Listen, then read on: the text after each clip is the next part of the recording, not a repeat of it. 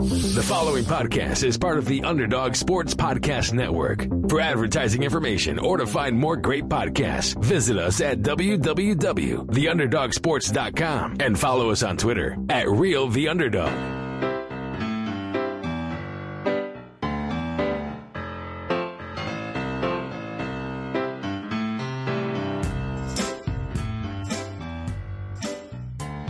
Welcome to the Underdog Sports MLB Show.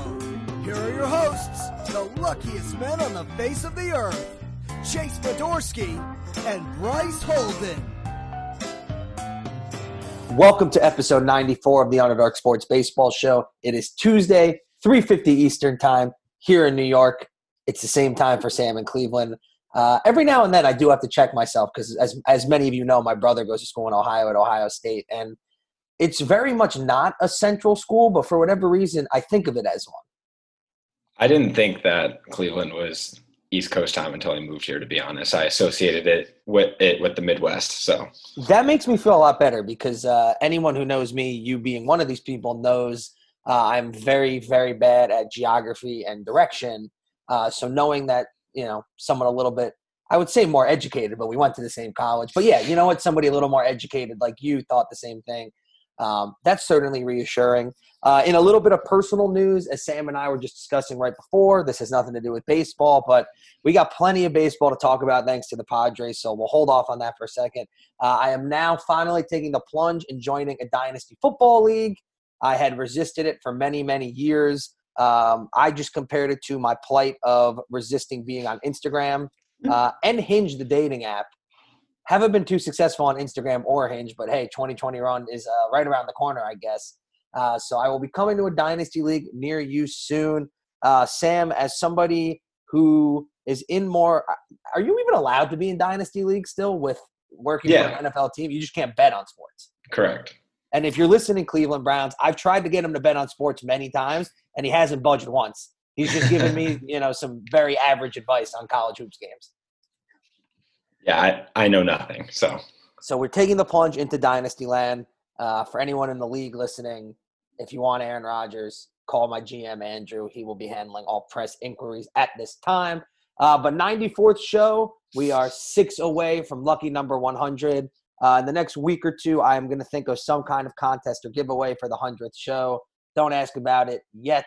Once 2021 hits, I'll have a better idea of what that looks like. But it might be a Yankee game. It might be having a beer with me. It might be some baseball cards. It might be none of those. We will see. But Yankees number 94, only one Yankee has worn it, and that is Winston Sawyer. He pitched for the team this year, and even in a 60-game season, it's proof that I do not know every random relief pitcher throughout baseball. But I will leave this up to you from here. I got 5 athletes who wore number 94 across 3 different sports. The big baseball one is Jose Mesa, former All-Star for the Dodgers, Tigers, threw a no-hitter. In hoops, we got the Frenchman, Evan Fournier, still making some nice three-pointers for the Magic. One of the I would say the most surprising undefeated team in the NBA, but is that even true? The Magic? Yeah. Not the undefeated part, the most surprising part. Aren't the Hawks undefeated still? No, they just got bounced. I'm not following close enough, but yeah, Magic are nice. Yeah, they're not 3-0 nice. But then we got a big 3 of defenders: DeMarcus Ware, future Hall of Famer, football Hall of Famer Charles Haley, and Cam Jordan, who's been terrorizing people for the Saints for years. So I will leave it up to you. Who is your number 94 that you would pick across sports? Or if there's anybody I forgot because I don't know a thing about hockey, let me know and chime in. Yeah, I got nothing for hockey, but I'm going Cam Jordan. I think he's the best player out of those. I think I'm going to go Charles Haley only because I think DeMarcus Ware produced the most, but Charles Haley is in the Football Hall of Fame and won rings with both the Cowboys and the Niners, I believe. Feel free to fact check me on that, but I think him and Deion Sanders did the same thing, which means he had to match up in practice every day with some really good offensive talent.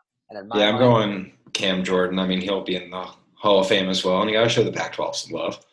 Where did Cam go to school? I should know. Cal, I think he went to Berkeley. The Pac-12 deserves no love. I've come to that conclusion. Such is life. But it's like, as terrible as this to say, it wouldn't be the proper end to 2020 without some sad news. And amazingly, this is the seventh time this year that during this podcast we are reporting on the death of a Baseball Hall of Famer. In this case, it was Knucksy Phil Niekro, who passed away at the age of 81 in Atlanta on Saturday in Atlanta in his sleep. Niekro collected 318 wins over his 24-year career that included stints with the Braves, Yankees, Indians, and Blue Jays. He was a 5-time All-Star and 5-time Gold Glove Award winner who finished within the top 6 in the NL Cy Young Award balloting 5 times from 1969 to 1982. And again, those 7 Hall of Famers. I mean, you talk about a all-time team in a calendar year to build with. Just the rotation alone, Phil Niekro, Bob Gibson, Whitey Ford, Tom Seaver. Then you have Lou Brock, Al Kaline, Joe Morgan as your 1, 2, 3. That is a team that I would be willing to go match up with pretty much any team throughout baseball history with. Rob Manfred commented saying, in the last century, no pitcher threw more than Phil's 5,404 innings. Knuckleball 11-5 All-Star selection, 320 win seasons for the Atlanta Braves, a 300-win club, and ultimately Cooperstown. The Niekros together hold the record, him and his brother Joe, for the most victories by a brother combo with 539, and were amazingly the NL's only 20-game winners in 1979. Interesting thing here that I noted, and it has to do with Niekro's high school career. He actually was childhood neighbors growing up with John Havlicek. So I will ask you this, and I know you're not going to know the answer, but what do you think the odds are that 2 athletes that ended up in the Hall of Fame in 2 different sports grew up with each other? This has to be the only anecdote of its kind, no? So far, I mean, what's the thing that they always talk about with Kershaw and Stafford? Oh, I mean, we hear about it every time. That Matt, it's Kershaw. I mean, it's debatable if Stafford's a Hall of Famer just because of his team, but Kershaw was Stafford's catcher, though, right? Not the other way around. I believe so. Back in Little League or whatever, yeah. Which, not to get carried away from Phil Niekro, but I'm surprised, given how hyper-competitive Texas sports are, that they let Kershaw play as a lefty catcher.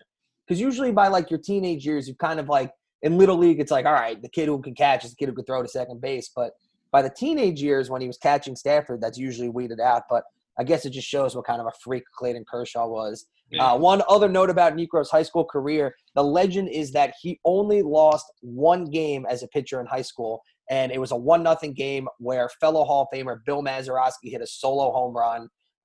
Again, probably the second most famous home run in Mazeroski's career, behind the one that ended the 60 World Series against the Yankees. But still a little tidbit. Niekro made his major league debut with the Braves April 15th, 1964. Broke out in 67 with a major league low 1.87 ERA over 46 appearances. Amazingly, didn't become a full-time starter until 1968 when he was 29. That year he went 23-13. And that firmly established him as an ace in baseball. From 77 to 79, I mean, this to me is the craziest stat. He averaged 336 innings a season. I mean, you look at the Rays in a 60-game season. I don't know if the Rays 1 through 7 pitchers this year put up 336 innings. Yeah.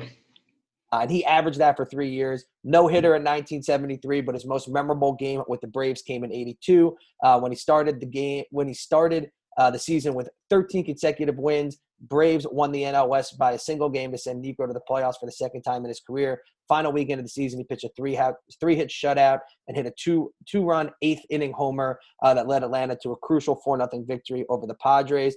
Really, the quintessential Phil Niekro story is, I mean, his nickname is Knucksy. He is what you think of with the knuckleball. But in his 300th win start, October 6th, 1985, the final day of the regular season, Joe Niekro served as pitching coach for the Yankees that day. Niekro wanted to prove he wasn't all knuckleball, so he did not throw a single knuckle until 2 outs in the 9th. Finally, he threw 3 to strike out former teammate Jeff Burroughs. Yanks won 8-0, and he pretty much did it just to prove that he could. He tallied more wins at 121 and innings at 1,977 after turning 40 than any other pitcher in baseball history. Off the field, he won the Lou Gehrig Award, the Roberto Clemente Award, and the Brian Piccolo Award, and managed the Colorado Silver Bullets, an all-women's baseball team in the late 1990s.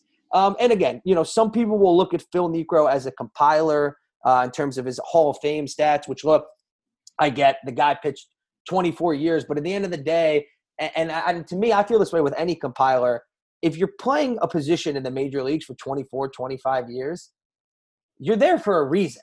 And that, to me, is why the compiler argument is sort of null and void. But by the end of his final season, he ranked 10th amongst major leaguers in number of seasons played. Only Cy Young, Pud Glavine, and Walter Johnson threw more innings, and he has the most innings pitched since the start of the dead ball era. He was also first in victories and strikeouts amongst knuckleballers. And at the end of the day, the 97.0 WAR he accumulated as a pitcher, 11th amongst pitchers all times, 3.35 ERA, 245 complete games, 65 from ages 38 to 40. I mean, the guy really did a little bit of everything and is one of the most unique pitchers in baseball history, one of only 18 pitchers with 3,000 strikeouts, only one of 10 with 300 wins and 3,000 strikeouts. One of the only pitcher ever to lead the league in wins and losses, which he did 21-20 in 1979. And again, it just sucks that we're having to say goodbye to another Hall of Famer and one who just seems like he was so beloved across the sport. Any thoughts on Phil Niekro's passing or any tidbits you picked up on from him in the past couple days? I mean, like you said, this just sucks. This one hit a little harder for me just because I remember back when my dad lived in Atlanta, he went to like a local signing with Phil Niekro and got a couple of things signed. And then for my birthday, I think it was a signed Phil Niekro card. And that was the first like autographed anything that I really had. So yeah, it's just sort of the memory that I had. And it's really, I mean, prior to Niekro, you had Hall of Famer Hoyt Wilhelm who utilized the knuckleball, but you know, he picked it up later in his career. It wasn't exclusively a knuckleballer. I don't think, you know, other than Mariano Rivera and the cutter, is there a player more synonymous with a pitch than Phil Niekro and the knuckleball in baseball history? I don't think so, no. And I guess, and this is another one that we don't know the answer to because we weren't alive for it, but you would have to think that if not for Phil Niekro and his brother Joe, the knuckleball probably dies out by the 80s. Yeah. And you don't see the Tim Wakefields, the R.A. Dickies, and the success that they had during our lifetimes as baseball fans. So, yeah, I mean, an absolute shame. Another legend gone way too soon. And I tweeted it out, you know, heaven up above has one hell of a baseball team for the 2020 year. So thoughts with the Niekro family. And we're thinking about Braves Nation as well.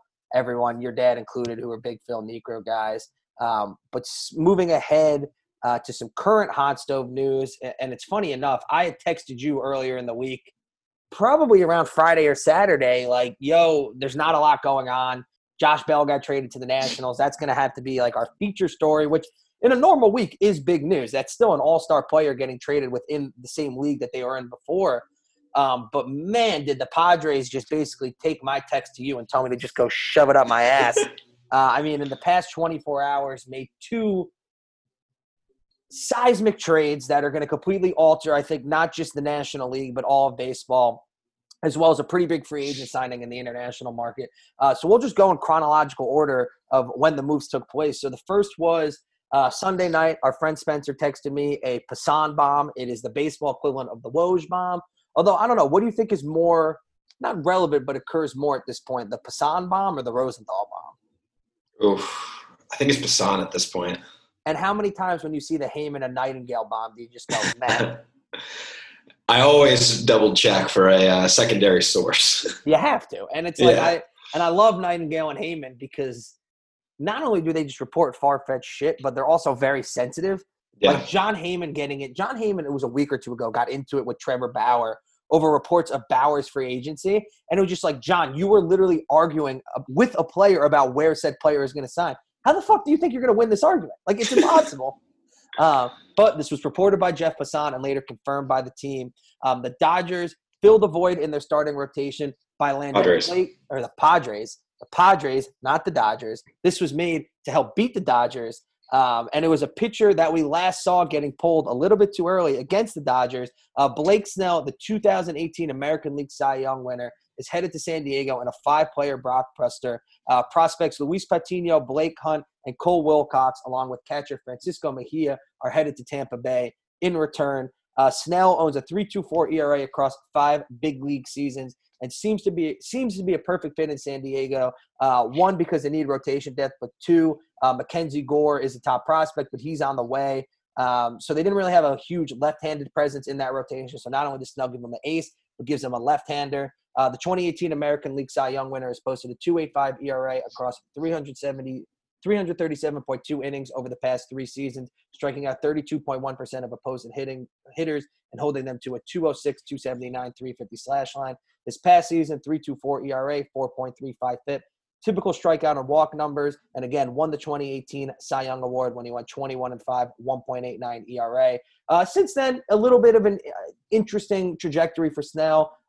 He battled some elbow injuries, went 6-8, 4.29 ERA during the 2019 season. And then in 2020, this past year, 4-2, 3.24 ERA. But in the postseason, 2-2, 3.06 ERA, and 6 postseason starts. But the interesting thing here is, and this is what I want to pause on before we get more into this trade, 21 starts since his July 2019 surgery. He has not completed more than 6 innings.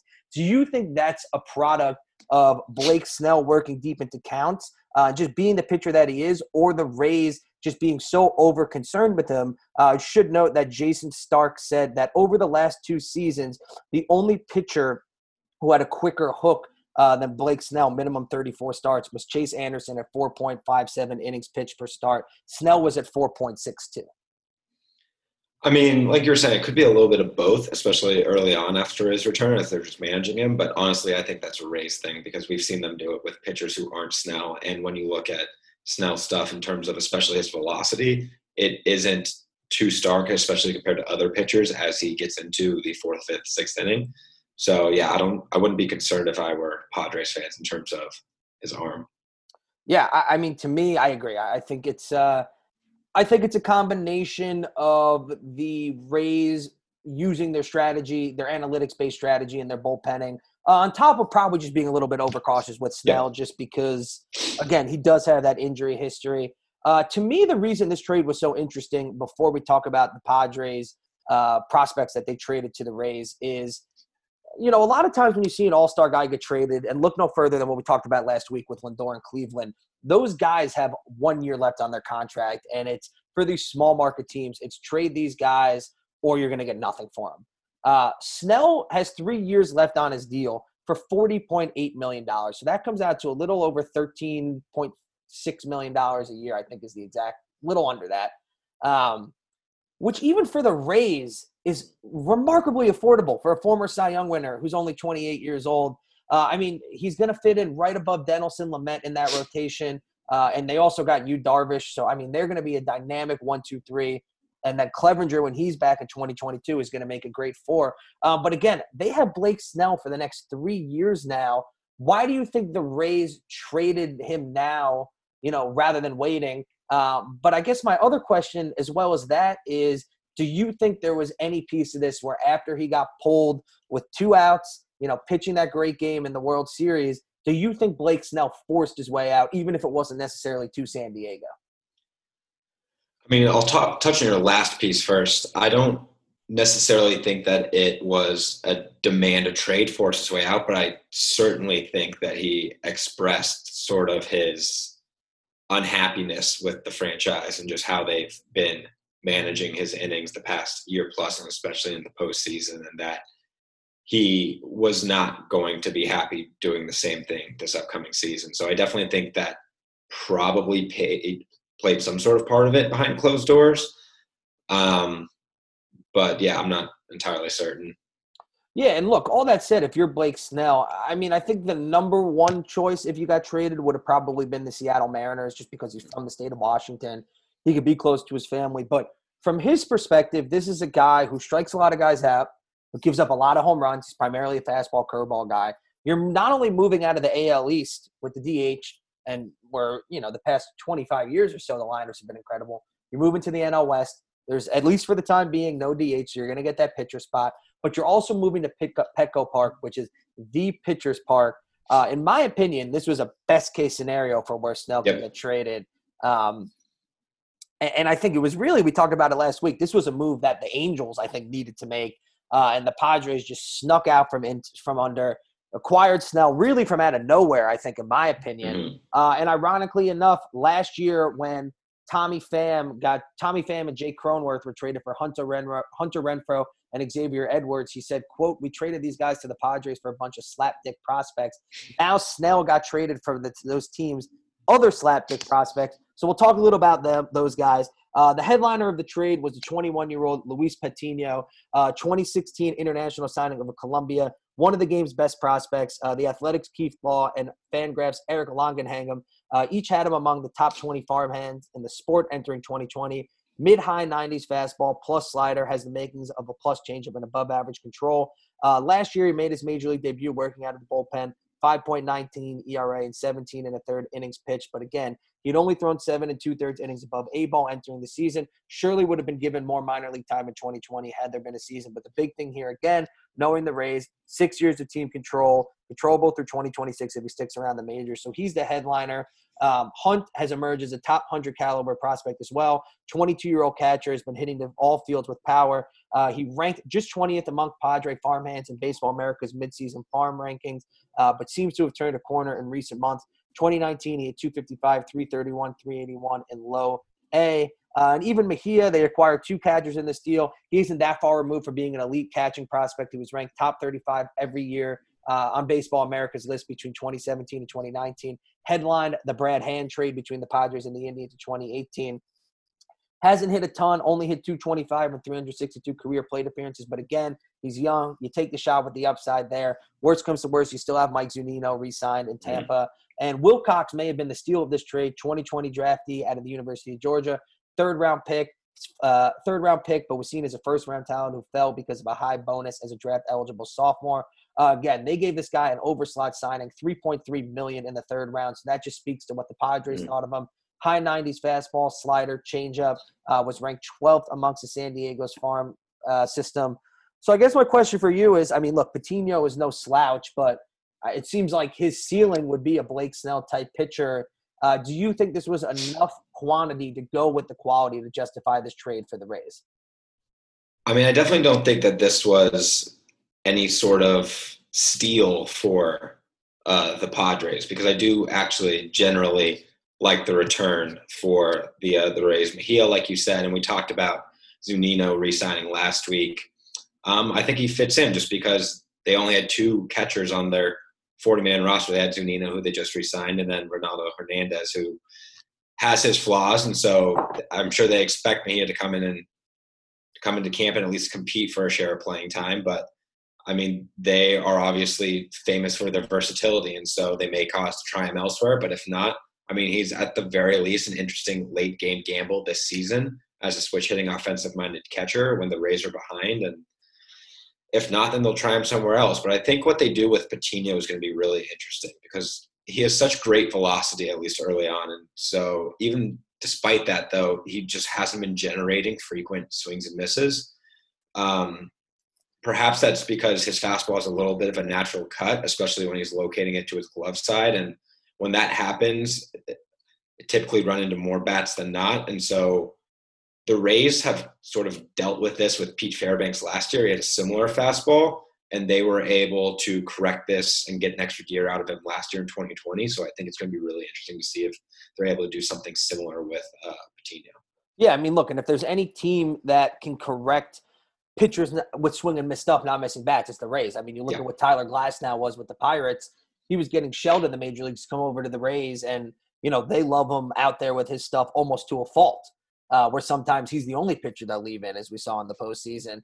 The Rays payroll getting rid of Snell is now at a projected $57 million, $17 million shy of last season's opening payroll before prorating at $74 million. So hopefully this means the Rays are going to do a couple more things this offseason and not just be content shedding payroll and shedding players. But I think Jorge Castillo, a baseball writer, really summed it up best on Twitter when he said a team just traded one of the best pitchers in baseball in his prime on a below-market contract after going to the World Series for some prospects, and we've reached the point where it's just accepted, even praise. That seems like a problem. And I couldn't agree more. And I think everyone could complain about the traffic, getting the Rays games, the location, this and that. But at the end of the day, if you're a Rays fan, I'm with you. I would never go to these games because any successful player, Melvin Upton Jr., notwithstanding that they've developed, has been traded. So if you know you're going to develop homegrown talent that aren't going to be there, you know, at the end of the finish line, I think it's hard to get invested as a fan. And on top of that, knowing your team isn't going to spend, it sucks, plain and simple. Yeah, 100%. I mean, you even see other small market teams, whether it's Oakland, even San Diego more so a few years ago than now, obviously, Kansas City in the past, these smaller market teams that when they do recognize their window, they make a move or two to beef up their payroll, if even just for 1 or 2 seasons to compete, or like you said, pay at the very least homegrown talent, and Tampa Bay is just refusing to do that. And I think you hit the nail on the head. I was talking with Bryce about this.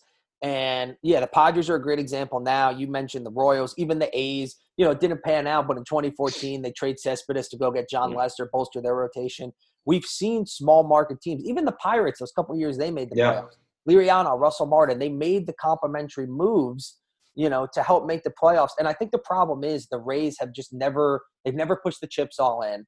And I think this is more frustrating than any team we've ever seen, because this was a team that was literally a breakaway in Game 6 from forcing a Game 7 of the World Series where anything could happen. It's the most unpredictable game in sports. And they've lost their 2 best pitchers, probably their 2 best players in Snell and Charlie Morton.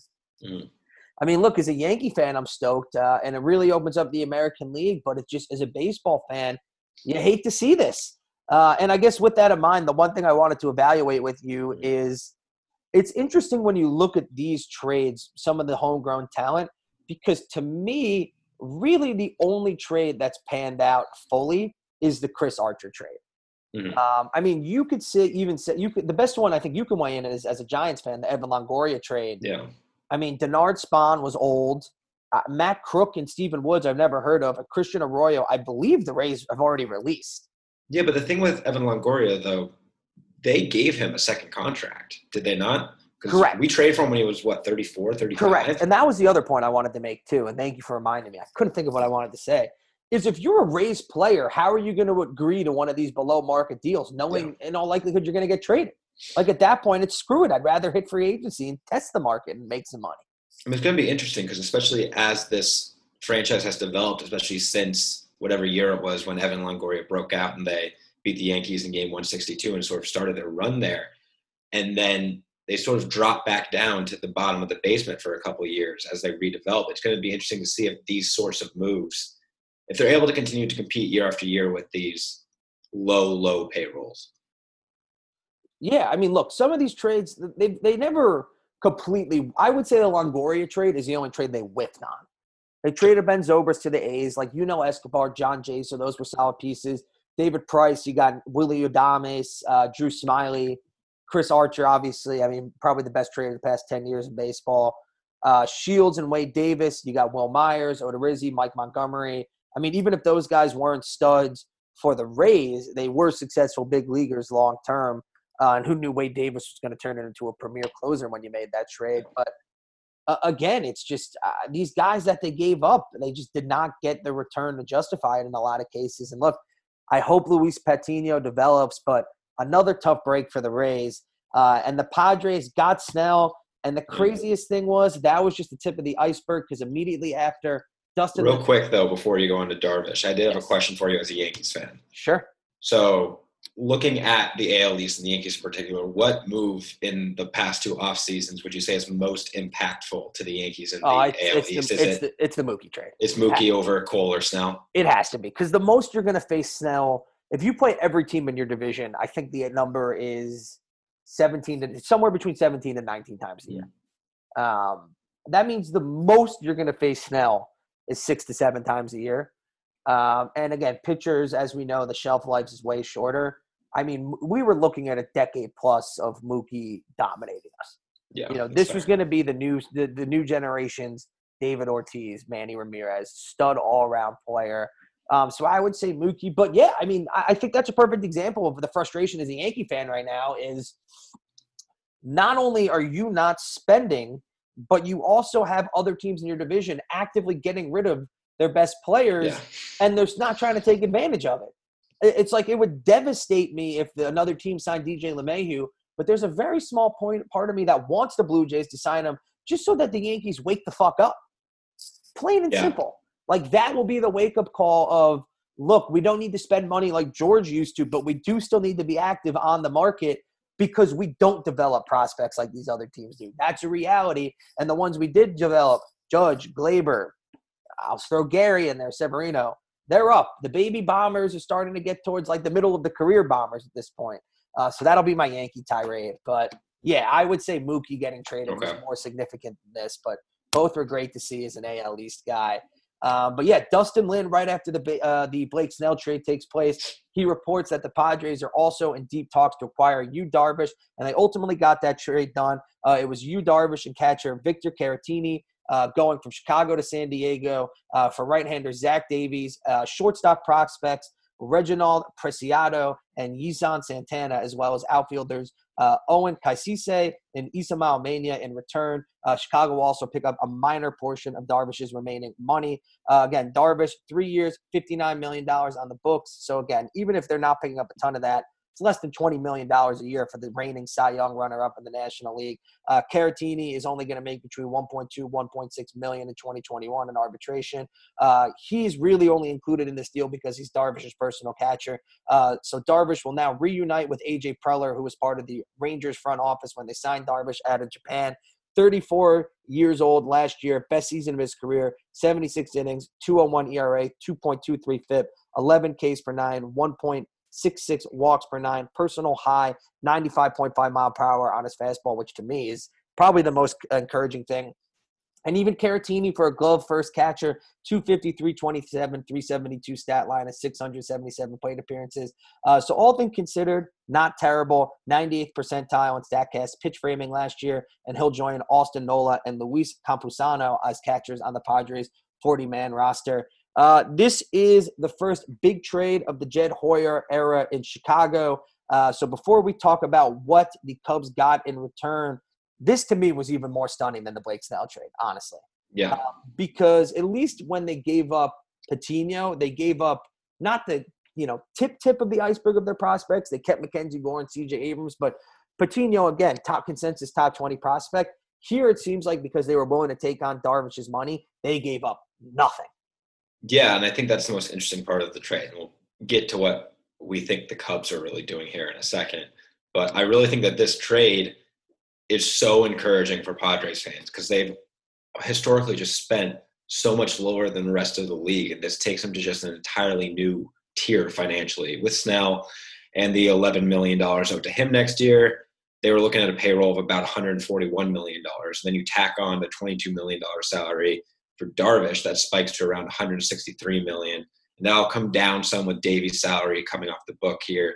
But either way, it's going to be north of $160 million, and that's the third highest payroll in baseball. And it's interesting, too, because Ron Fowler, the former chairman of the team, was probably the most outspoken owner of saying, yeah, we took a hit this offseason or this year with the pandemic. Who knows what the offseason is going to look like. Again, Fowler stepped down as chairman, so maybe that has something to do with it. But, yeah, I mean, this spending came out of nowhere. And this is really tough to, I think, swallow as a Cubs fan. Inversely, I mean, the Ricketts are billionaires. They literally own a bank. And the fact that you are having this fire sale now, which they're calling Jed Hoyer as a retool, but this was a salary dump, plain and simple. Yep. Ironically enough, with Chris Bryant's service time manipulation, this was the year that they were manipulating the service time and have Chris Bryant have. So the irony of them gutting the team in Bryant's last year that they literally went to a grievance for is pretty crazy. But focusing on the Padres side of things, I mean, at a minimum now, Darvish, Blake Snell, Lamet, 1, 2, 3. Mm-hmm. You're going to have Chris Paddock back there, maybe Mackenzie Gore up. I mean, is this the best rotation in baseball now? Yeah, and I don't think it's particularly close. And so my question for you is going to be, where does this rank, at least on paper, in terms of historical five-man rotations, whether you got the Braves of the late 90s, you got the 66 Dodgers with Koufax, Drysdale, and Sutton, you got the Phillies in the late 2000s with Oswald, Halladay, Cliff Lee, Cole Hamels. Where does this sort of slot into those historically for you? So I don't think I could put it in that category quite yet. Okay. I think 2022, once Clevenger's back and this becomes a quartet, then yes, I think we could start to get in that discussion. My only worry with this rotation is, Snell's a stud. I know it better than most as an AL East guy, but he is inconsistent. I mean, we mentioned before his numbers from the past 3 years. He peaked with the Cy Young, battled elbow injuries, had a 4-something ERA. This year was kind of the in-between year. Lamet was great last year, but it was his first full season as a starter. He battled injuries. He still probably won't be 100% going into spring training. And even Darvish, as outstanding as he was last year and the second half of 2019, prior to that, the first year and a half with the Cubs, this was being discussed as one of the worst free agent signings in baseball history. Now, that isn't to say I'm not a Darvish believer. I think he's back. And the fact that at 34, the fastball velocity was the highest of his career, that's an incredible sign if you're the Padres. Yeah, he probably should have won the Cy Young over Bauer last year. He had arguably a better season, and he faced more difficult opponents. It was his to lose. The last 2 weeks of the season, if he had just gone out and pitched solid, he wins the award. The difference is Bauer went out, and he had those milestone types wins. He had the shutout against the Brewers that pushed them to the postseason. He had the narrative, I would say, behind him. So, I think the Padres rotation is great, but I think in my mind, it's hard to say a rotation is historic when you could still make the case that despite how loaded it is, you could still make the case the Dodgers to have a better rotation within the division.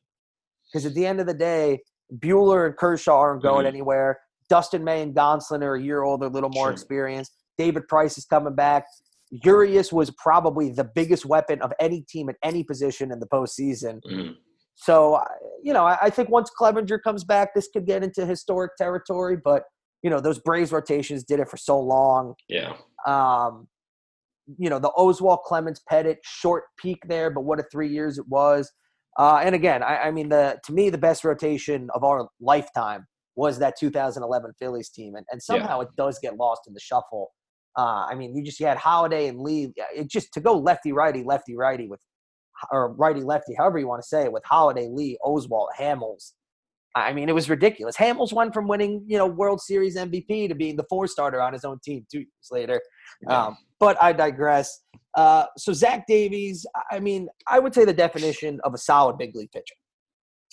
This past year, best year of his career, 2.73 ERA, 3.88 FIP, and 69 in the third innings, 8.18 Ks per nine, 2.47 walks per nine. Interesting enough, he was probably like the headliner of this trade, and he's only signed for another year. It's his last year of arbitration. He's going to make anywhere between 6.3 to 10.6 million. That's projected. But he has had an ERA under 4 in all but one of his MLB seasons. To me, the only problem is, Davies is good. He's 27 years old. Maybe he's a guy you lock up long term. But with him and Kyle Hendricks now, it's as much as I love Kyle Hendricks, it's a very dangerous game to play when both your ace and your 2 pitcher rely on location and not overpowering stuff. And if I'm a Cubs fan, that's my biggest worry. Look, as soon as you trade Darvish, the team is going to downgrade. But, you ultimately traded him for a soft-tossing right-hander coming off of a best year of his career, who the Padres clearly sold high on. And Baseball America, Preciado is going to be the 15th ranked, Mania 17th, Santana 18th, and Chiasi 20th amongst the Padres' 20 best prospects. So even in the volume trade, the fact that you didn't get a single top 10 prospect, I'm furious as a Cubs fan, plain and simple.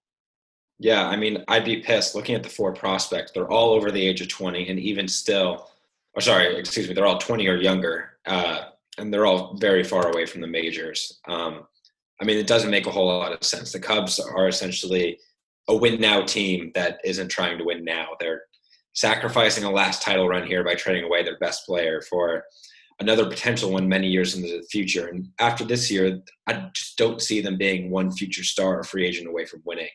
Looking at the 2016 title team, took multiple top draft picks, 2 phenomenal trades, a bunch of hits in free agency. And sure, it's possible that the Cubs received a future star in the steal in those prospects.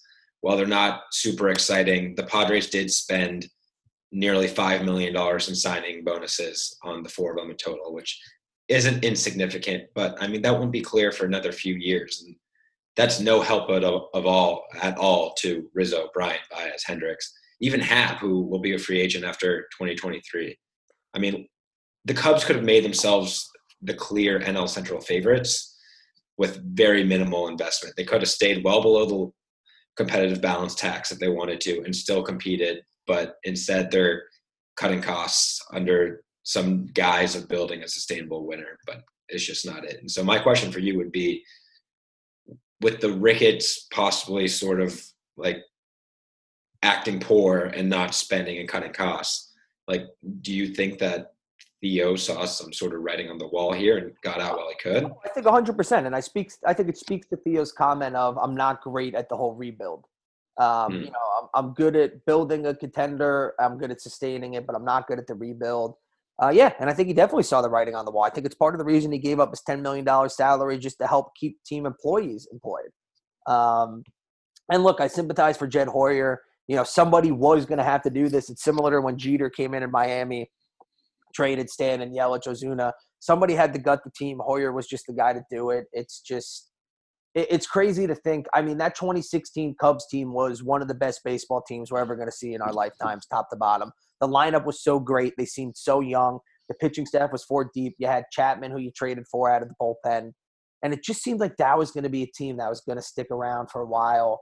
They made it to the NLCS next year, lost in game 163 the following year, missed the playoff in 2019. Joe Madden was gone. And it just seems like that peak was almost – it was too short. It lasted – it ended too soon. Yeah. And the interesting thing is, and I guess to ask you a question about the Cubs, I mean, they're banking – seems like they're banking on the fact that 85 wins is going to win the Central. And I guess my question is, given – who knows if they're going to keep Chris Bryant at this point. I think the Nationals trading for Josh Bell takes them out of that trade sweepstakes, and that was going to be a big suitor. But the Pirates are going to be the worst team in baseball. The Cardinals if the Cardinals lose Yachty and Wainwright, I don't love their depth.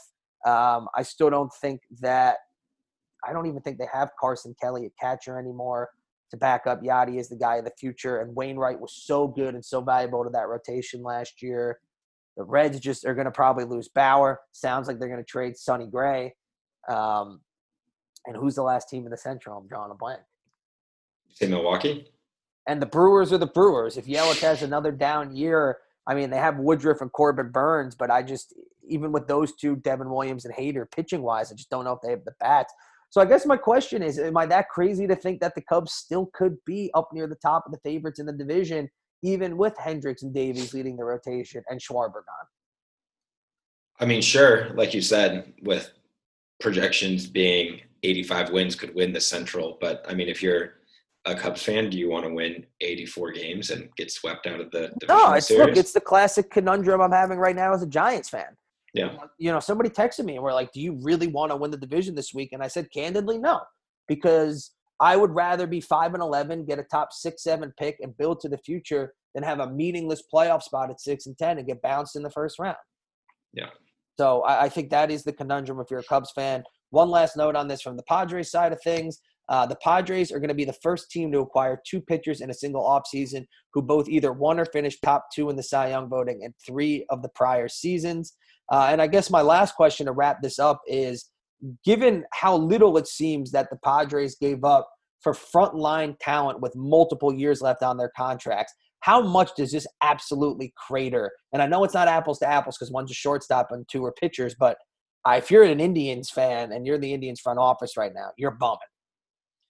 Yeah, you're not stoked. And like you said, it's a little apples to oranges just in terms of positional value, pitcher versus infielder. But yeah, just the general star trade market, not looking very hot. Terrible. I mean, they are in absolute deep shit. Yeah.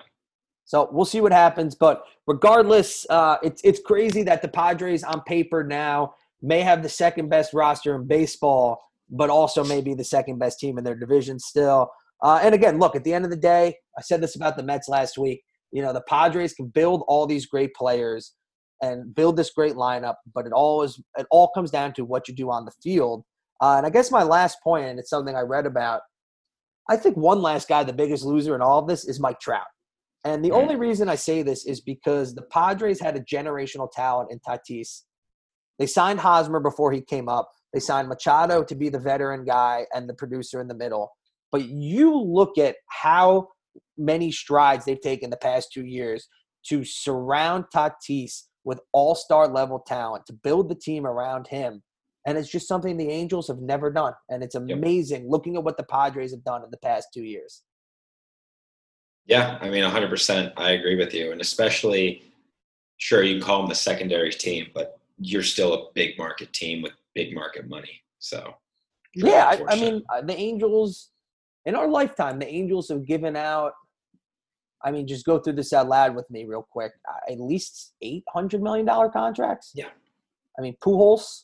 Hamilton. Did C.J. Wilson? I don't think he got 100. You got close to it.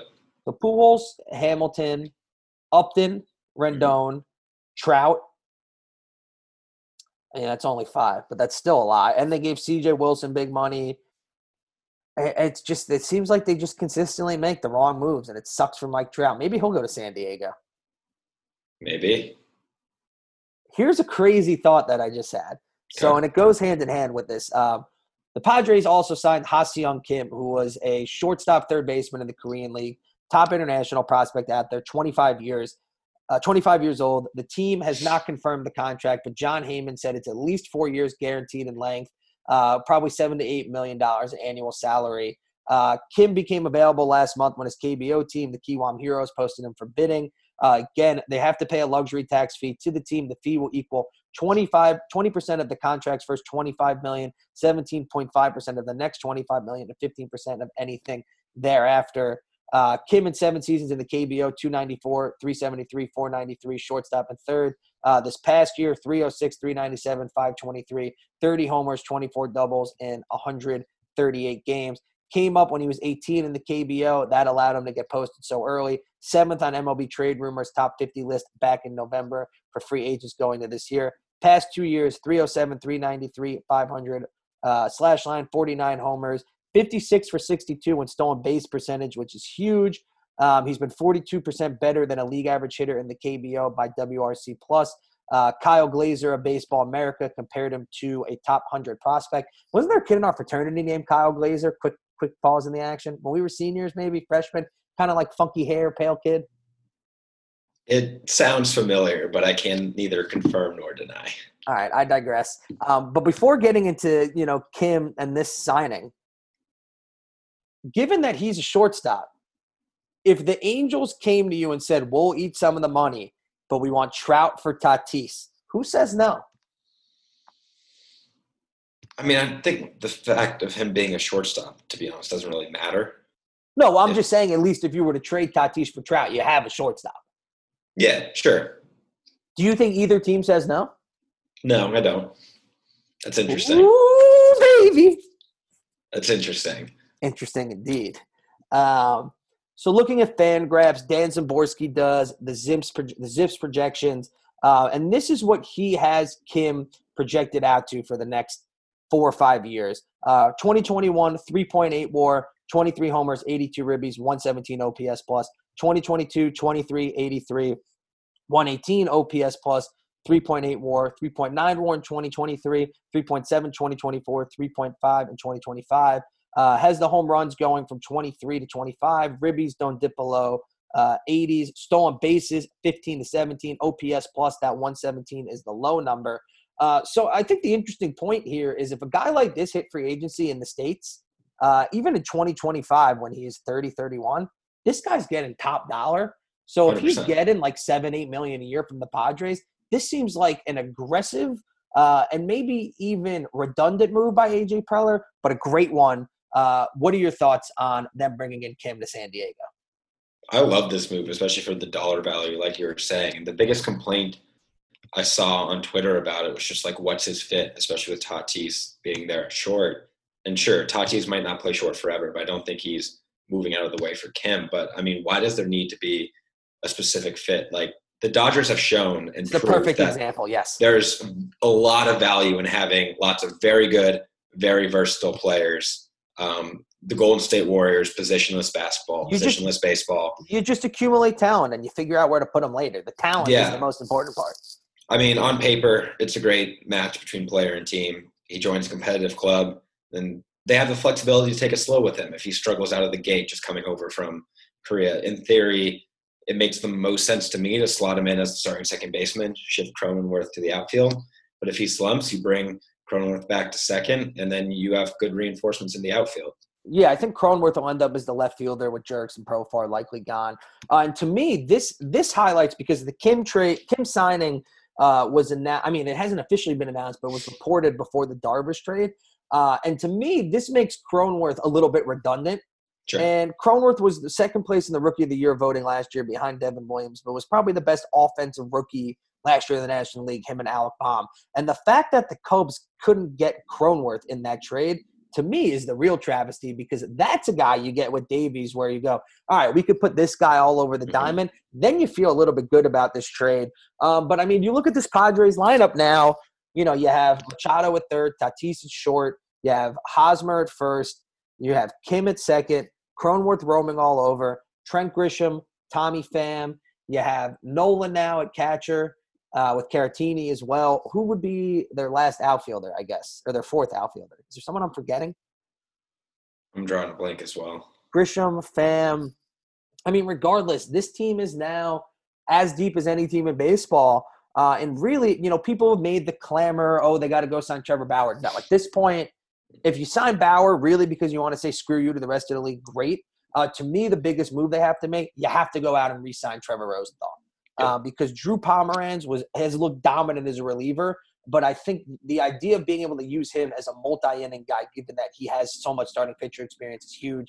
Whether it's Rosenthal, Kirby Yates, even Archie Bradley, I think you need to go out and fortify that bullpen, because you look no further than the Dodgers themselves. As good as they were offensively and their starting pitching was, the bullpen was ultimately what did them in. And there's a reason that Urias closed out the NLCS in the World Series. You can never have enough bullpen help, but I mean, I guess to put this all on a boat, have we ever seen a 24 hours in sports like the Padres just had? I mean, the only way I think about it is I don't think we've seen it in baseball. We've seen it in basketball, whether it was the big three in Miami, Sure. Paul George and Kawhi News with the Clippers. Yeah, that's fair. But even just going back to this 24 hours and looking back at Kim, just like the versatility of him, I think it's the perfect move to anticipate a universal DH change in possibly 1-2 years. Yeah, and that's a great transition to hear the Nationals making a move, because Josh Bell is a guy, 984 fielding percentage at first, which isn't terrible, but when you consider, you know, first basemen don't have a ton of plays to make other than scooping the ball, is not great. But all that said, Josh Bell, the last glimmer of hope for the Pirates, has now been moved. He was traded to the Nationals on Christmas Eve last week. In exchange, the Nationals sent right-handers Will Crowe, who was ranked by MLB Pipeline as its number 3 prospect, and Eddie Yean, his number 6 prospect. Mike Rizzo, the GM of the Nats, said Josh was definitely the trade option we were looking at most intently. We think this is a big upgrade for us, the middle of the lineup presence that we've been looking for. Bell, 28, is entering his 6th MLB season. The Pirates selected him 61st overall in 2011, paid him a then record $5 million signing bonus. 6'4" slugger from 2016 to 2018 was solid. 260, 348, 436 line, 110 WRC plus. But in 2019, he was an absolute stud, all-star, ranked in the top 10 in the NL. And ribbies at 116, OPS plus 142, 37 doubles, 37 homers, 559 slugging, 936 OPS. Last year, the numbers cratered in 56 games, 226, 305, 364, 669 OPS. For his career, 261, 349, 466 hitter, 814 OPS, has only hit 213 against lefties in his career. But again, this fills a big hole at first for the Nationals. Howie Kendrick retired. Asdrubal Cabrera and Eric Thames are free agents. Sounds like Ryan Zimmerman's going to be back after sitting out last year. But again, he's a little bit older, part-time player in his career. I mean, what do you make of this trade? I mean, Bell's season 2 years ago, he became one of 7 switch hitters ever with a 35 homer, 35 double, 115 RBI season. Crushed it in the first half. You hate to blame the home run derby, but since then really hasn't been the same hitter. You know, I don't know if Josh Bell is ever going to be that guy he was in the first half in 2019, but I am a believer in him from a talent standpoint. What do you make of Josh Bell, and what do you make of this move for the Nationals? I mean, exactly like you said, it fills a massive need. They needed a cleanup hitter. They needed a first baseman. But last season, Bell was just so bad, man. I mean, his strikeout rate ballooned. His walk rate fell to a career low. His power evaporated. I mean, after hardly budging for 3 years, his whiff rate leaped by 8 points. His ground ball rate, which had fallen each of the past 2 years prior to last year, jumped by nearly 12 points. By almost every measure imaginable, he was a worse hitter in 2020 than ever before. And in interviews, he's come out and say he made sort of fundamental changes and had bad habits in his step. And so hopefully he's able to identify the problem and sort of rebound to at least near where he was in the past. But it makes sense for the Nationals just filling a hole. And despite finishing last in the NL East last year, they had yet to make a single splash this offseason. And they lost 7 players to free agency and declined contract options and 4 more. 43% of the Nationals' plate appearances in 2020 came from players who are just no longer on the roster. So they needed to make a move. And so it was encouraging to see they finally did something. Yeah, and look, and it's not like they gave up a ton. I mean, Crow was a second-round pick in 2017. But again, he's 26. Last year made his MLB debut, 0-2, 11.88 ERA in 3 starts. Yeen, he's got the big 97-mile-per-hour fastball, but again, 19, hasn't made it above Class A short season baseball. So that's kind of like the Hail Mary for the Pirates. But, I mean, you touched on it for the Nationals. You know, I looked at what their lineup looked like with that trade. And I guess my question is, you know, when did the Nationals lineup bottom out so badly? I mean, it's just like you look at this, even with Bell at first. I mean, Yan Gomes, Luis Garcia, Josh Harrison, Carter Kieboom, who's been a bust so far. I mean, Soto and Turner are great, but Robles hasn't really done a ton offensively. Andrew Stevenson, it's just you felt like even when they won the World Series, it was powered by Rendon, Soto, Turner. But you had the Howie Kendricks, you had the Zimmermans, you had professional hitters up and down the lineup, and it just doesn't have that feel to it. And look, I guess they're just going to have to hope the pitching carries them, Scherzer, Strasburg, Corbin. But you hit the nail on the head. I mean, they needed to make a move in general, just because they made the World Series, won the World Series, finished last year, hadn't done anything this year. But I guess to wrap this trade up, I mean, if you're a Pirates fan, is your existence even more miserable than being a Rays fan? Oh, 100%. It just sucks. And, I mean, more deals are likely coming for the Pirates, but they're going to be subtracting, not adding. Musgrove may bring back more than Bell if he gets dealt because he's got 2 more years on his deal. Jamison Taillon has come up in trade talks reportedly, as well as Adam Frazier. I mean, the combination of another last-place season last year and a year of lost gate revenue, it's just emboldened penny pinching Bob Nutting to payroll cut even more. And so I don't see any time in the near future that the Pittsburgh Pirates are competing. Yeah, and I feel for Ben Cherington. I mean, I listened to him come on to MLB Network yesterday, talk with Mad Dog Chris Russo. I think Pirates fans know they've been in a rebuild, but it just feels like other than those playoff years a few years ago, it's just been a perpetual year rebuild since that World Series team in the early 90s. So, yeah, you know, I feel for Pirates fans. And it's just the problem is they sell on these guys almost too late where it's after their peak years. Same thing happened with McCutchen where it's like these guys had these all-star years and you can't sell high because you owe something to the fan base. But by the time they sell, they just get so little in return that it's a really tough thing to blow or to understand if you're a fan. And even texting with our buddy Spencer, it really is amazing, those 2013 to 15 Pirates teams, how much talent there was that you forget. I mean, you had all-star Russell Martin, you had Starling Marte, Polanco, McCutchen, Kang before he got into trouble. Pedro Alvarez was mashing home runs. I mean, that was just a good, fun, deep team, and it was another team. It was over pretty much as soon as it began. Yeah. You know, they'll always have that memory of rattling Cueto in the wild card game, but seems like they won't have much else. Pirates are my projection to be the worst team in baseball. Hopefully I'm wrong because I respect the fan base, but I'm not very helpful. Wrapping up the show real quick with a couple miscellaneous free agent signings. The first is the Rangers agreeing to a 2-year deal worth $6.2 million plus a $1.24 million posting fee with right-hander Kohei Arihara. Arihara, 28, spent the past 6 seasons with the Nippon Ham Fighters, went 8-9, 3.49 ERA, 1.17 WHIP in 20 games and 132 2/3 innings last year. He averaged 7.2 Ks per 9 and 2 walks per 9. Over his career in Japan, he had a long history of throwing strikes, never issued more than 2.2 walks per 9 pitched in any of his last 5 MPB seasons. Best season was in 2019, 15-8, 2.46 ERA, 0.92 WHIP, averaged 8.8 Ks per 9 in 24 starts, not 88. That would be crazy. Then he would get way more money than he did. Again, the stuff isn't great, but you know, the Rangers need innings eaters. Kyle Gibson and Jordan Lyles will be in the rotation with Dane Dunning, maybe Kobe Allard and Kyle Cody. So I guess my 2 questions for you are, I mean, to me, this is a pretty no to low risk signing for the Rangers. He's going to become the 8th Japanese player to play for Texas and the first since Yu Darvish in 2017. But I guess looking at this pitching rotation, are we that far removed from those Rangers teams that made the playoffs in 2013 to 15, 16 range? Because you look at the Rangers lineup up and down, and it's bad. No, it's ugly. I think you nailed it with exactly what this is.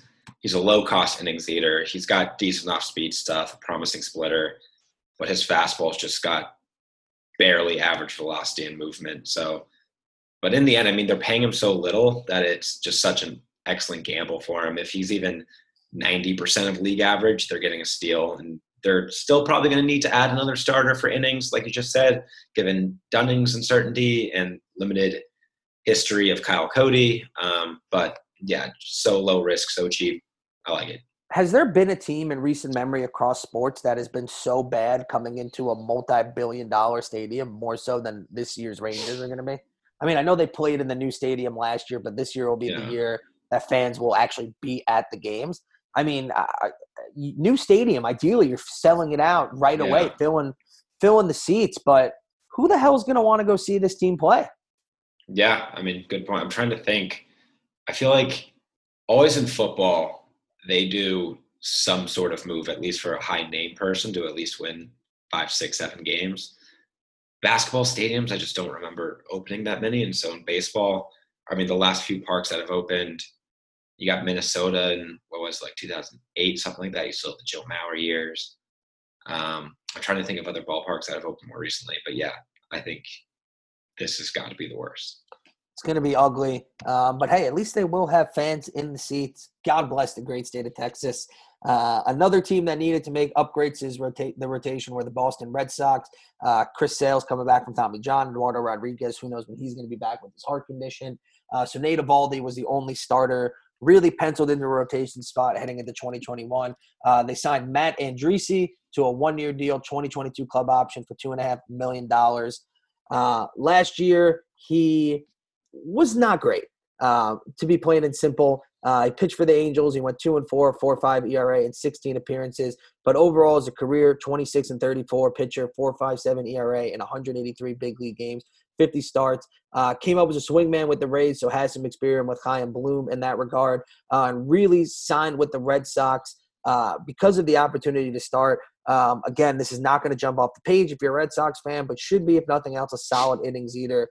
So what are your thoughts on this signing for the Red Sox? And then I guess the further question is, we have to expect that Chaim Bloom is going to do something else to address the rotation. And if so, do you think that's going to be a Corey Kluber or a Jake Odorizzi type, or another guy, I hate to use the term scrap heap, but a scrap heap bounce back guy like a Matt Andriese? Yeah, I think it's going to end up being another scrap heap type guy. I don't know why. I just don't necessarily feel them sort of paying the big money for the big name. But with Andriese, he really fits the mold of pitchers that they've targeted under Bloom. He's got a solid fastball changeup. He's got above-average spin rate on the breaking ball. Changeup had a 26.7 whiff rate last year, which was near the top of the league. And he's got experience starting, like you said, where he can sort of slide in as a starter. In 121 innings since being traded, he had a 5.53 ERA, which isn't great, obviously, but he had a much better xFIP at 3.95, and his K rate has been improving. So, I mean, all of that's appealing to a Red Sox team under Bloom and sort of what they've been doing. So let's say Eduardo Rodriguez is ready to go opening day. Chris Sale's back, we'll say early May. You have Andriese, you have Eovaldi, Tanner Houck at the end of last year, looks pretty solid. As currently constructed, are the Red Sox a 500 team? I still think the answer is no. I agree. I think the bullpen's that bad, and there are enough holes in the lineup. Yep. God, great time to be a Yankee fan. Please re-sign DJ. Just do it. Make me a happy man. Otherwise, I'm going to cancel my tickets. Hope you're listening, Ezra Rodden. Another guy who was signed off the scrap heap by a team who needed to fill innings was Jose Urena. He agreed to the Tigers, 1-year deal, $3.25 million, $550,000 and bonuses starting at 15 starts in every third start. After that, this is the first major league signing that the Tigers have made this offseason. Again, Urena was non-tendered by the Marlins, was a standout pitcher in 2017, 14-7, 3.82 ERA, went 9-12, 3.983 in 31 starts and 18, career best 118 whip. But then His 96 mile per hour sinker didn't quite get the job done the next 2 years. I mean, again, we mentioned he got an intended this past year. Went 0-3, 5.4 ERA in 5 starts in September. But again, he's being reunited with Juan Nieves, who was his pitching coach in Miami and Detroit. He's going to join Matt Boyd, Spencer Turnbull, and Michael Fulmer in the Tigers rotation. Daniel Norris, Tyler Alexander, and prospects Tarek Skobel and Casey Mize should compete for the 5th spot. I mean, look, Urena, he'll be a leader in this rotation, I guess. He's had success in the past, but is there anything to be excited for Tigers fan? Is it maybe that Casey Mize breaks out, or do you even have that? Yeah, I mean, it's pretty unexciting to be a Tigers fan right now. If Urena can get to his 110, 120 innings pitched and a positive WAR this next season, then he'll be worth the little money they paid him. He's not spectacular, but the team doesn't need him to be spectacular, and I think that's a pretty fair phrase to describe the Tigers as a whole. It's just not spectacular. So I'm going to do an over-under. Last season, the Tigers in 60 games had a 64 win pace. Over-under 67 wins this year for the Tigers. It's just hard to say under because that's such a low number, but I think it's going to be close. They are not going to be good. Who is going to win more games, the Tigers or the Pirates? Tigers. Bounce back year from Miggy, baby. Who says no? The last free agent signing we're going to discuss was one that really bummed me out, and that was the Dodgers agreeing with former right-hander Tommy Kahnle to a 2-year deal that will guarantee the right-hander $4.75 million. He's going to make $750,000 this year, recovering from Tommy John surgery, $3.5 million next year. Only 31 years old, so the Yankees outrighted him off the 40-man roster at season's end. Kahnle elected free agency. 5+ years of Major League service time made him a free agent. This could be a huge weapon for the Dodgers in 2022. Kenley Jansen's off the books. Joe Kelly's off the books.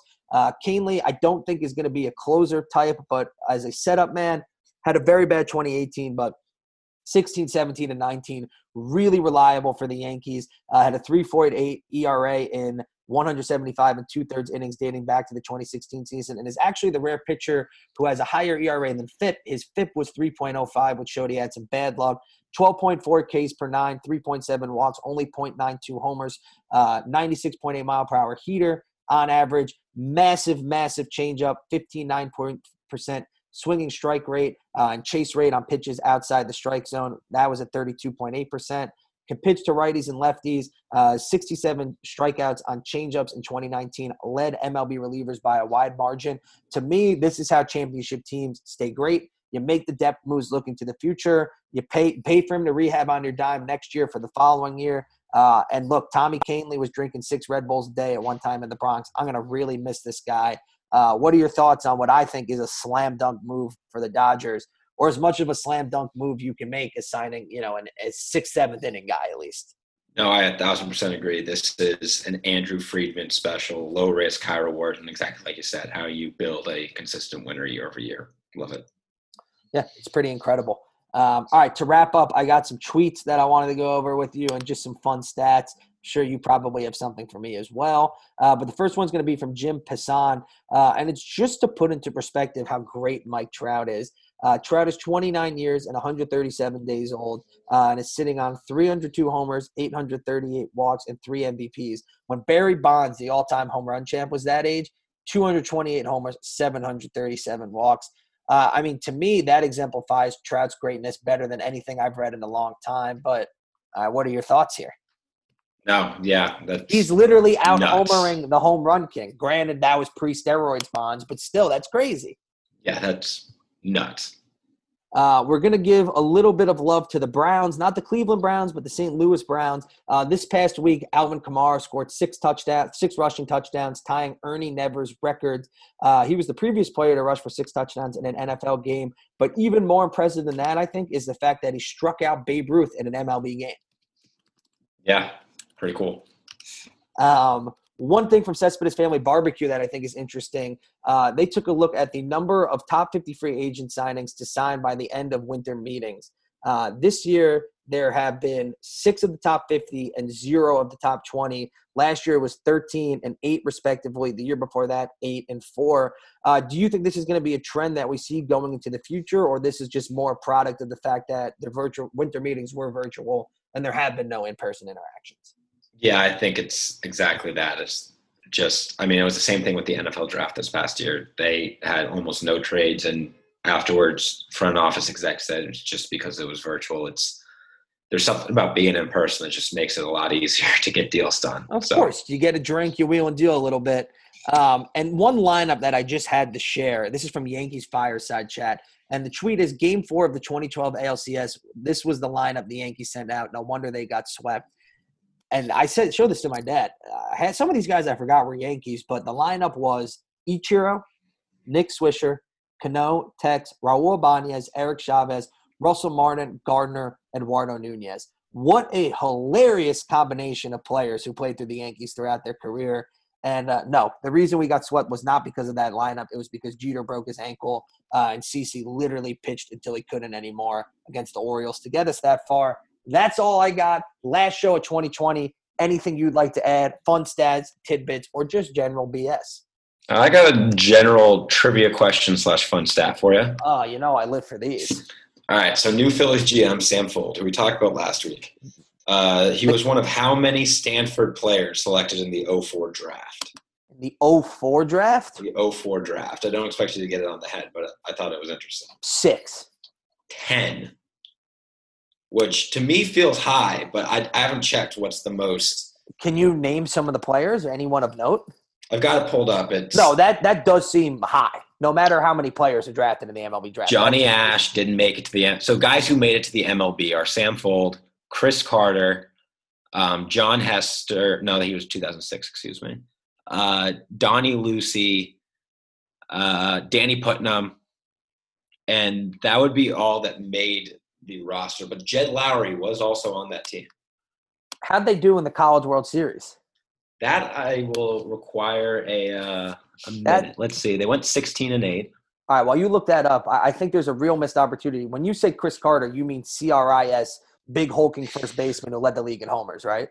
No, CHRIS. But we're talking about the same Chris Carter, right? Yes, the first baseman. How the hell did they not have a buddy comedy show with him and Sam Fuld? Because Sam Fuld is like 5'9" Jewish guy, the definition of grit.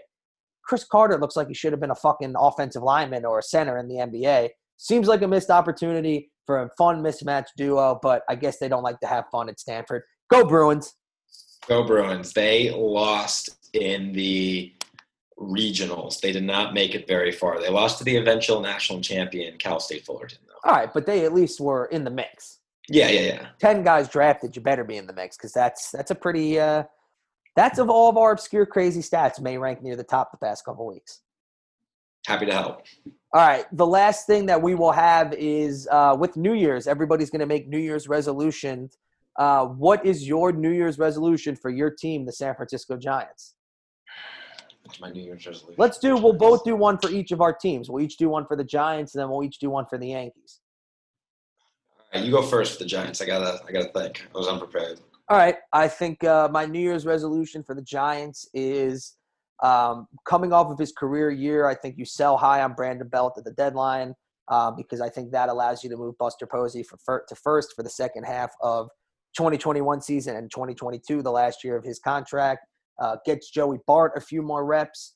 I think hopefully by the deadline, if Kevin Gausman's going to be the guy you want to go with long term or the guy you want to flip because he's coming on a qualifying offer and you won't lose any compensation for him the following year.